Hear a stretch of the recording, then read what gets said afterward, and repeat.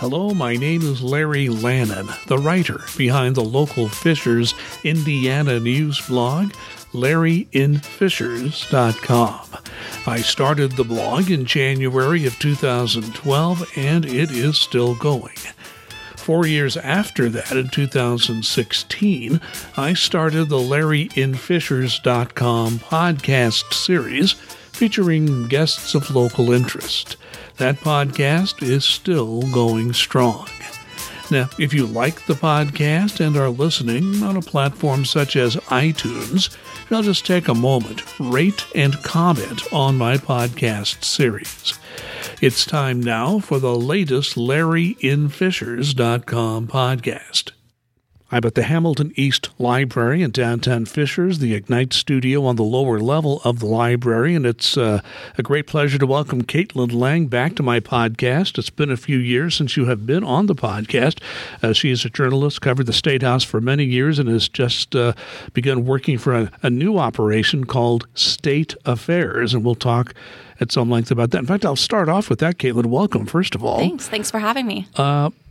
Talk about why you decided to leave the Indianapolis Star and join this brand new operation. Sure. I was really excited to move to somewhere that was focused on exclusively state government. That's obviously what I'm very passionate about. I think there is just so much that can be covered on the state government front. So I was really excited to move to a paper that solely focuses on that, and not even just that, but also focused on the policy that impacts real Hoosiers. State Affairs is less focused on, covering government meetings. That stuff's already covered to an extent. So with State Affairs, I can focus more on deep dives into policy, investigations, longer stories, get at the root of what policies actually mean for real Hoosiers. So that was a really, really exciting prospect for me. And then obviously it is a startup. I think, employee number 12. So it's very neat that I get to kind of help shape the company. Before I was hired, actually, they didn't have a parental leave policy when I was interviewing. I asked about that and they ended up creating one for me. So that's the kind of things when you're working for such a small company, you get to kind of impact the culture there. And I thought that was really neat. Yeah, I remember having a news director many years ago when I made my living as a radio journalist, and he would always say, I need people news. And what he was saying is, you can cover the State House. How does this affect real people? That's what I'm hearing you say. That's what your focus is going. Obviously, you have to cover the other things, but you are going to cover what impacts people. And all the things I'm going to ask you about will have some impact on people one way or the other. And I want to talk about the very first piece that I saw published on State Affairs that you had written. And it's about which issues are likely to have the lawmakers' attention. We go through Christmas and New Year's, and it's not too many days after that the legislative session starts on January the 9th. Now, the first thing you wrote about in that piece about what's coming up is likely to be discussed is affordable housing, which is something where I cover the city of Fishers as a volunteer journalist. Just had a recent meeting on that, and they're going to have to make some decisions on a comprehensive report that was commissioned by this city. And there are places all around the state looking into this issue. Legislature can have a lot to say about this, one way or the other, encourage it or discourage it. What did you take away from the conversations you had with people at the legislature about what may or may not happen on affordable housing? Yeah, it's hard to tell what actually will be proposed once you see session. A lot of these proposals came out of a study committee, which, lawmakers always study a bunch of issues every year, and they don't always end up turning into law. So you never totally know what's actually going to happen. But I'm really curious to see. I think one of the big issues on this front is just a lack of supply in general. So this is, for lower income, middle income Hoosiers, all of it, there just isn't as much supply in Indiana as maybe there should be. And I think some of that stems from the lack of housing builds after the recession in 2008. We never really picked that back up again. So one of the things I'm hearing that might turn into a policy is sort of tax or I guess more of grants for infrastructure needs like sewer, roads, that sort of thing to help builders keep costs down in building. There might also be other proposals as well, but that seems to be the one that's going to get the most legs during session. I know there are federal low-income housing credits that I believe are administered through the states. And I just having seen what happens when people propose they like to call it affordable housing, not low-income housing. But either way, that the competition for what's available on those tax credits, it's cutthroat. Only a very few places get that compared to how many are applying. So what you're saying is that the state may offer grants not to build the housing, but to get the infrastructure in to build the housing, basically. Yeah. Yeah, I'm sure there might be some more on the front of affordable housing as well, but it seems like the idea is, okay, how can we encourage more builds of houses at cheaper prices for all Hoosiers? You also mentioned cutting taxes, always a popular subject with the Republican Party in Indiana. That's not a surprise that would be there. But something has really come up, I think, since you've written that piece, and you had asked the governor about this, that at least in the Indiana Senate, there's a buzz going around about eliminating the state income tax. Yeah. Now, I used to be a tax geek. I'm not anymore, but I do know Indiana's income tax is really not very high. It's pretty low. It's like 3, 4, 5%, depending on where you live in the state. Most counties have an option income tax. A few have opted out of it. So it's still just a few percentage points, but it is a tax. And there's a proposal to eliminate the income tax, as some other states have done. But to do that, and then you've picked up on this too, this would require a major overhaul of the entire tax system of the state of Indiana. It would impact sales taxes, all kinds of other taxes. Some that have been eliminated, like the inheritance tax. So I'm just curious, are you hearing anything about this? Because I think people are saying, hey, it'd be a great idea to eliminate the income tax, but when it comes to how would we reorganize the tax system and make up that revenue, I hear a lot of silence on that. Yeah, I think so. Most of the buzz I've heard about it is long term. They want to do this. This isn't something that's going to come up this session. And at first, I kind of blew it off when I heard about it. But Senate Republicans have brought it up multiple times now that this is something they want to do in the future. So I think their first step is just studying it, answering the questions that you have of, okay, what are you going to replace those dollars with, or what are you going to cut? So I think this is a long-term thing. They're not doing this tomorrow, and they might change their minds once they get some of these studies back, I imagine.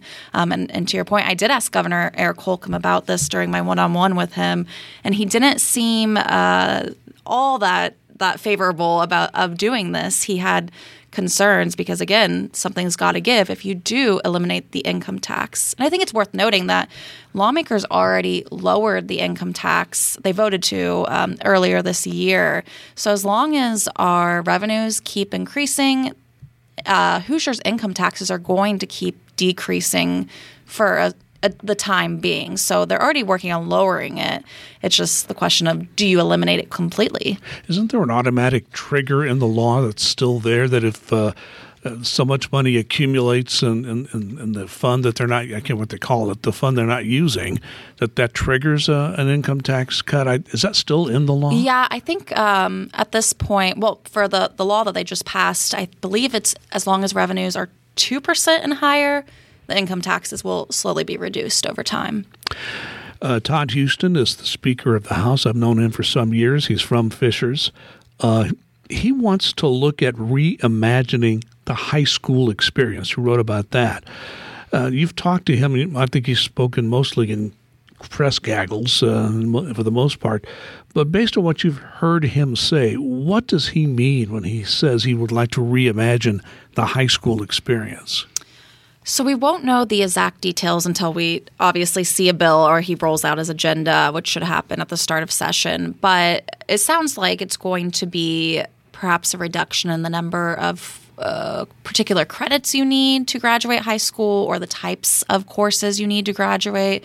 I know one thing he mentioned, which I don't even think this is a requirement right now, but calculus. Not everybody necessarily needs calculus depending on what you do with your life. I certainly did not take calculus and don't feel a hole in my life because I didn't. But so those types of questions of, okay, what courses do you actually need to graduate and how can you be flexible so that this matches what you will need going forward, whether you move into a career or you go to college, I think is sort of his big picture idea there. Yeah, the CTE training, which they used to call vocational education in ancient times when I went to school.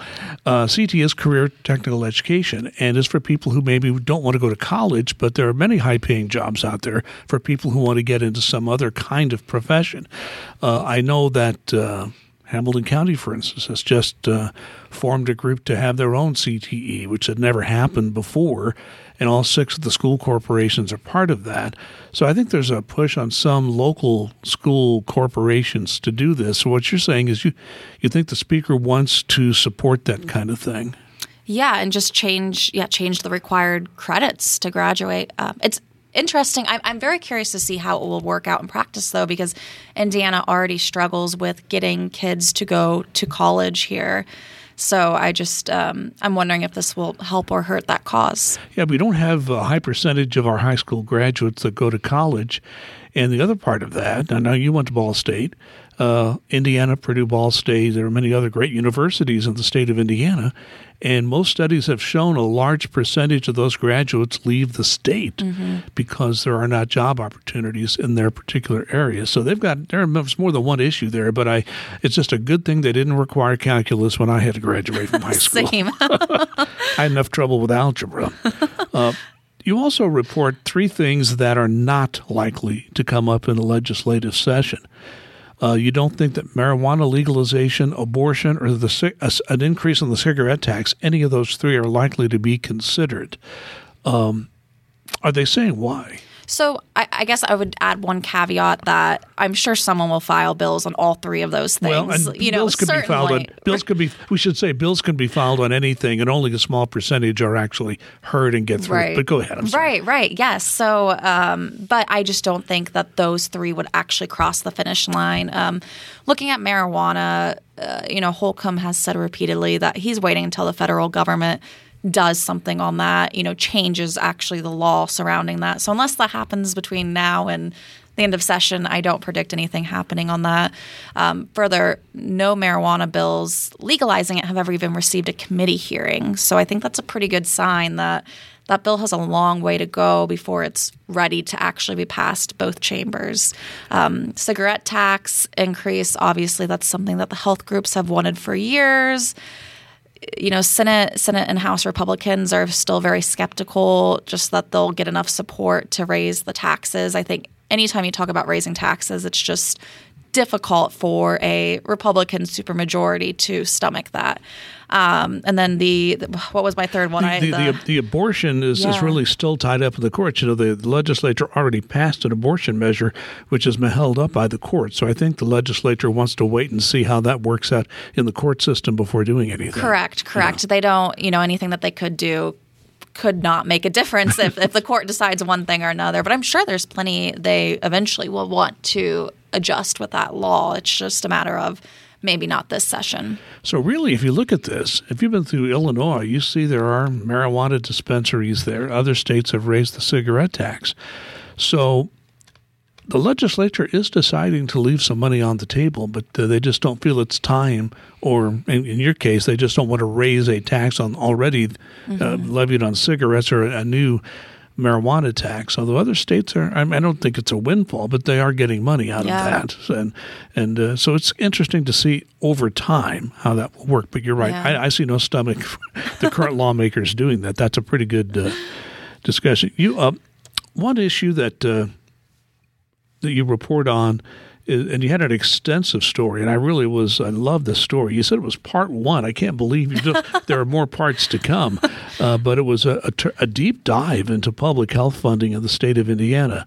And by any objective measure, and you do a lot of research and you throw out a lot of numbers and statistics, there are different ways to measure this, but any way you measure it, Indiana is near the bottom of all the states in public health spending. They just are, whether it's per capita or overall, however you want to run the numbers.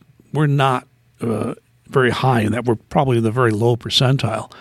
So after finishing part 1 of that series, what What did you take away from that? What do you want your readers to take away from that? I guess my big goal with the series in general is just to focus on that wherever you live in Indiana is dictating your health, what you get in healthcare, and then also your health outcomes as well. I think with part one, obviously, it was focused on public health care access. I think the important thing to take away from the article is, one, these local health departments are underfunded, and you kind of can't blame these local governments because they're balancing a lot of other things, road funding, more tangible looking things that these non-health experts are automatically going to probably feel more inclined to fund. So really, it's the state that could decide to put more money into this in order to sort of equalize the public health care that each person is getting, regardless of what county you live in. I know I had a couple examples in there. I was trying to, point out the real world examples of how this money impacts you. In some counties, you can access tobacco cessation programs, and others you can't. In some counties, they aren't providing lead testing. That's a big deal. Some counties are offering help with nutrition, which should hypothetically help with our obesity rate here in Indiana, which is high. So the big picture is just, depending on where you live, you may have these tools, you may not.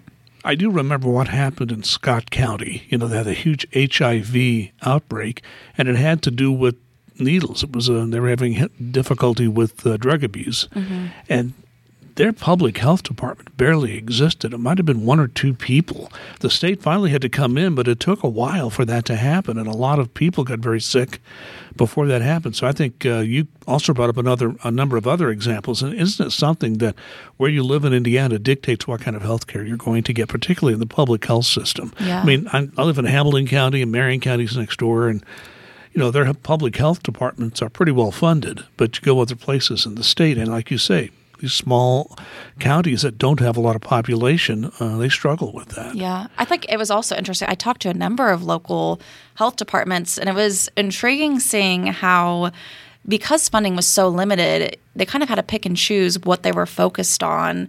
And so, a county that might have been not funded as well might have focused on one thing that another county didn't, even just because of, you have so little funds, you kind of just choose what you focus on. But I did actually talk to Mayor Fadness. I didn't end up including, that interview in this particular story, but it was interesting seeing how they're using the funds for some of the mental health focused initiatives here in this city. What happened here was very interesting story, because when COVID hit, at the very beginning, testing was what everybody said they needed. We had no vaccines or anything.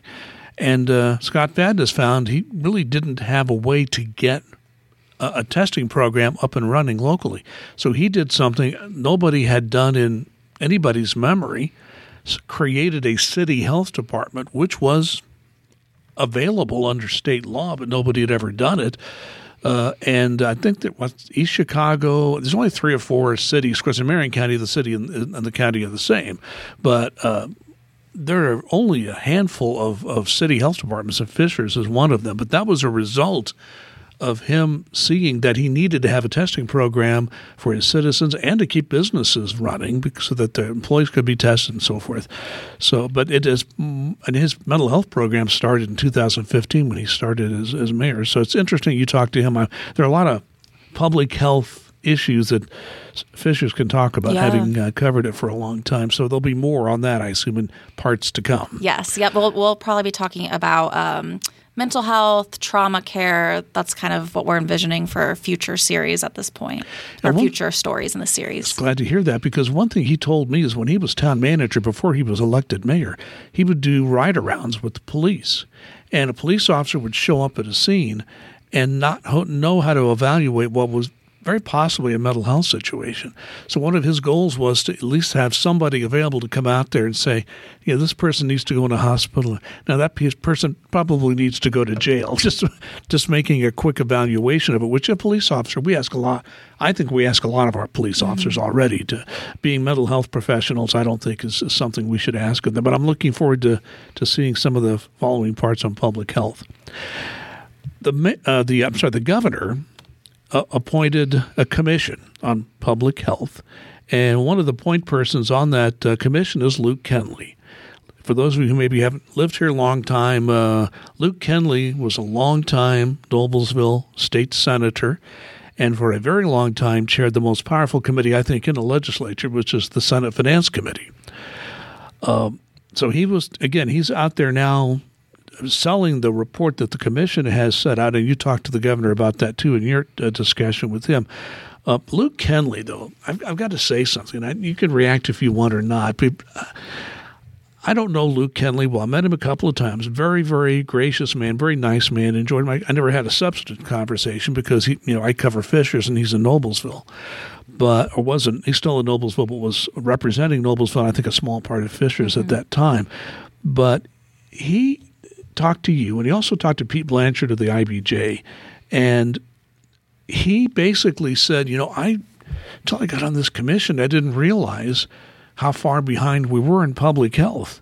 But Luke Kenley was one of the leaders in the legislature all those years, and I want to believe him. But the idea that nobody ever told him we had problems with public health it's difficult to believe that, because I think it was presented to him. Maybe it didn't hit him at that time. Well, now that he's on this commission and he's focused, I was like, oh my gosh, we got a big problem with public health. And he's trying to sell it now to the legislature. Yeah, I think the issue is that public health is such a wonky term. Mm-hmm. What does it mean? What do local health departments do? I think that's an idea that not many people grasp. And obviously, Luke Kenley, I'm sure you know this. He was kind of he kept his wallet close to him. He wasn't a big spender when he was in charge of helping craft the budget when he was at the State House. He liked to cut taxes, though. Yes. But spending was a different matter. Yeah. Yes. So I just think the idea of sure, we're not spending as much in this area, but I'm sure for someone like Luke Kenley, he didn't want to just give more money for something that is kind of this ambiguous concept to some people. But I think the issue, and I'm sure you'll deal with this in some of the other parts, and it's been written about by other journalists around the state, that yes, we don't spend that much on public health, but I think we all need to consider what price we pay for that, because we're paying for it in other ways. What are you finding when you're reporting on this? Yeah, I mean, we're paying for it in terms of our so we're spending less on prevention and we're spending more on treatment as a result of this, because there's a number of preventative diseases that perhaps Indiana wouldn't struggle as much with, and we wouldn't have to pay to treat if we didn't have that issue. So that is one of the big things that these people trying to sell the report are focusing on as they talk to lawmakers. So it's going to be interesting to see how the current legislature reacts to this. I mean, it's a blue ribbon commission, people that they know and trust have been involved in writing this. There is a surplus we've all been talking about. There's a whole lot of competition to get that money. I think every state agency is, if they got their budget proposals, would be $100 million over or something. I don't recall the whole figure, but obviously, and that's happens a lot, but it's more so knowing that extra money is out there. Mm-hmm. And it seems that the reaction so far has been, well, we want to spend more on public health, but not as much as they want. That's what I'm hearing. Right. I think the other sort of concern, and I didn't really realize this when I was writing the article, but I noticed it on the tweets to my article, is that there is a lot of skepticism about state health initiatives following COVID-19 and the response to that. There's a sort of fear of more state involvement in this, when really, the state's just saying, look, we want to give you resources. We don't want to control you more, per se. But I think that's a concern among some people. That's going to turn me to the conversation we had with the governor that you wrote about. You had to sit down with him. And one of the issues that came up was his handling of the pandemic. And his handling of the pandemic, he faced criticism within his own party on this. And there were lawsuits filed. The courts have ruled. The whole conversation got turned into a constitutional issue of the kind of not power grab, but the balance of power between the Indiana state legislature and the governor. People need to realize this, and I know you do. Indiana's governor is a fairly weak constitutional office. I mean, you are the leader of the state. You make a lot of key appointments. You run agencies or appoint people to do that. But the legislature passes a law or a budget. Let's say the governor vetoes it. a simple majority can override that veto. So the governor doesn't have a lot of clout with the legislature. But yet in this case, you hear the pandemic happened. We had an emergency health situation, and the courts have – I mean, the court decisions are a little complicated. But essentially, I think what the judges are saying is, hey, if there's an emergency, like a health emergency, the governor's going to have to be given some leeway to do what he or she thinks is best. Is that what you came away with? Yeah, and I mean, the other argument in the court was, can lawmakers call their own special session without the governor? And so that, again, would have sort of taken some of the power, in a sense, away from Governor Holcomb. And again, an already weak governorship here. But yeah, I think there was a lot of criticism of, during the pandemic, can Holcomb require people to wear masks? Mm-hmm. Can he require businesses to close? That sort of thing was kind of the ongoing conversation, if we remember way back in 2020. Oh, yes. I remember it well. And he defended that heavily in your conversation. Yeah. Yeah, he basically said he didn't have any regrets from his handling of the pandemic, which I think is interesting given the amount of sort of pushback we've seen on some of that even this long after. Well, Scott Fadness, as mayor of Fishers, had the same pushback, and he still defends that and says that he did what he needed to do to keep the businesses open and people as healthy as possible. Mm-hmm. You also talked with the governor about the budget. Indiana has what they call biennial budget, which is a fancy way of saying it's every 2 years. And so in 2023, in that legislative session, the budget will be approved for the fiscal year beginning July 1 of 23 for that 2-year period going from there. And you did talk with the governor about the issues that he is most concerned about in terms of budget. What did you come away with on that conversation about the budget? Yeah, I think he is pretty optimistic about how the budget looks. I think a lot of us were thinking, man, this budget doesn't look that amazing. It's not that much more cash. But when you look at it compared to what they were predicting last time around, it is a better prediction. So there is more money than I think they thought they were going to have.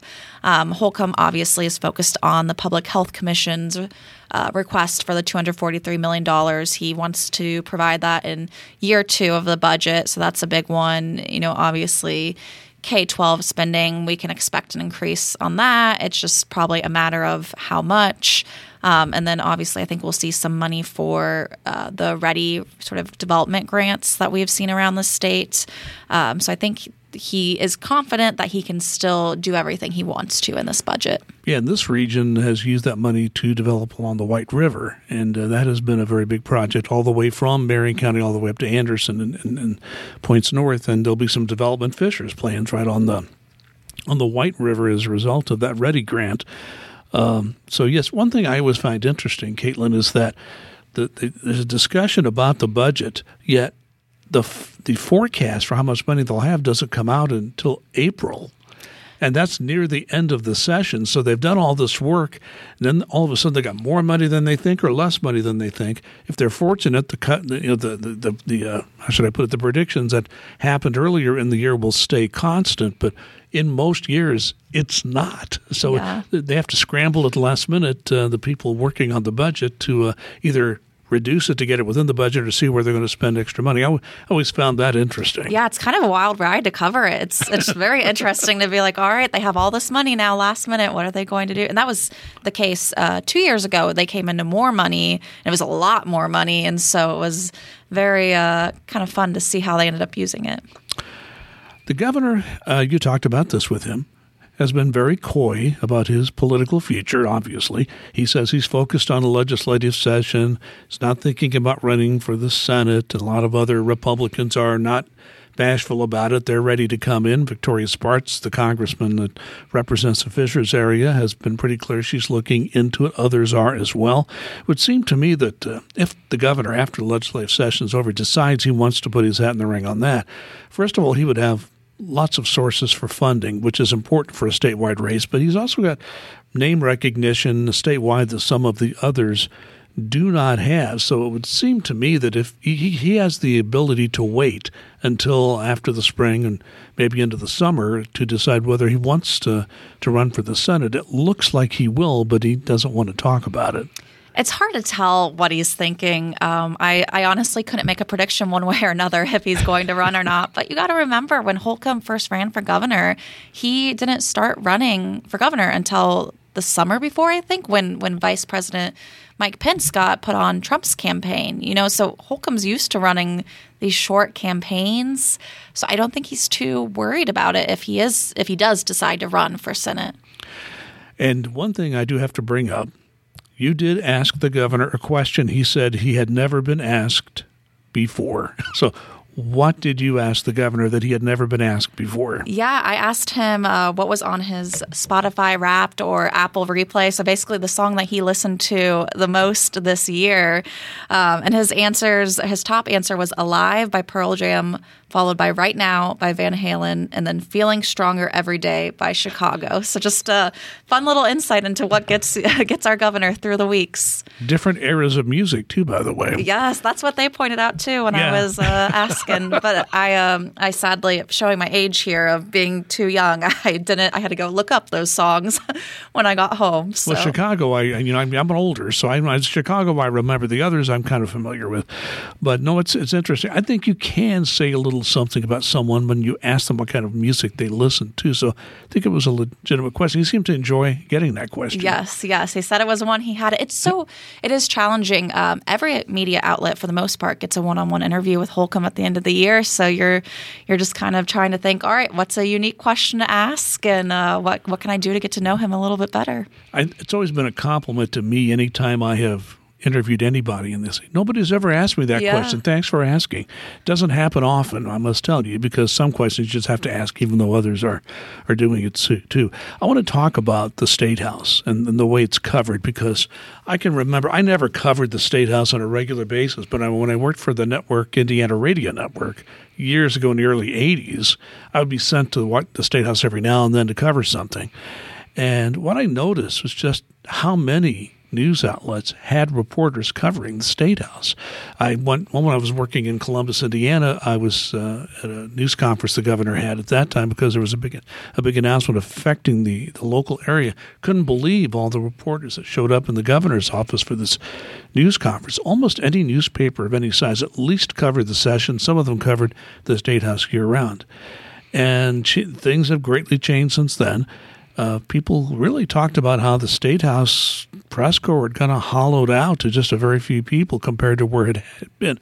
Now we're seeing a bit of a renaissance now. We see, and they all have different models. You've got places like Chalkbeat and the Capitol Chronicle that have space at the State House press corps, and they are nonprofits. That's their model. You've got Axios, which is coming soon, and they are an advertiser-based model. You at State Affairs have a different model. You have a subscription model. Means that you have material, but you must be a subscriber to read. I think you might get a couple of paragraphs, and they say, please sign up. I'm proud to say I have already signed up. I'm already a subscriber. And Ryan Martin is a fellow journalist that came from the Star to State Affairs as well, and he'll be writing for that website as well. So explain how that model works for you, because you're just now beginning to. I think there's one in Georgia, and I think you're the second State House to be brought up and be available and is ready for people to subscribe and read. So talk about that subscription model and how it works. Yeah, so right now we are a subscriber outlet. So to read any of our stories on our website, for the most part, I think you get like one free story or something like that. But for the most part, you need to be a paid subscriber. I think it equals out to about $100 per year, about $8 or $9 per month. So it's not it's if you get 2 Starbucks drinks, you're already there per month. But so right now that is the model. I think what is sort of interesting about State Affairs is because we are such a young company, we are prepared to adapt and change. I think we would look at potentially using ads in the future. So I don't think we'll necessarily always stay just a subscription model, but we are different than the not-for-profit models in that we are trying to figure out how can we make journalism sustainable and, in a for-profit way instead of just opening all these nonprofit organizations. Yeah, nonprofits, I mean, I love them, but you are right. They are dependent on how many people decide to contribute, or if they have certain foundations that if they have to go in another direction or don't have the money. So it is always based upon that funding model, and you are trying to get your subscribers to pay for it.